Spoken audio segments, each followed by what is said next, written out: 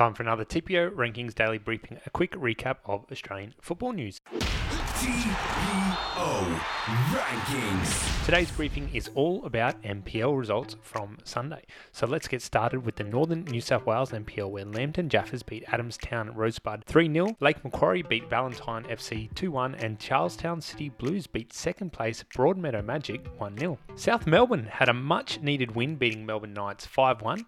South are now 4 points outside the automatic relegation spots. In the New South Wales NPL, we have a new league leader in Apia Leichhardt as they beat Sutherland Sharks 6-2, while Sydney Olympic lost 1-0 away from home to Rockdale City Suns. Meanwhile, Blacktown City and Marconi played out a 0-0 draw. Canberra FC go top of the ladder in the Capital Football NPL after beating Gungahlin United 1-0. Para Hills Knights defeated West Torrens Burkalla 1-0 in the South Australian NPL, and South Hobart keep the pressure on the top of the table after beating Olympia Warriors 4-1. That's it for today. We'll catch you tomorrow.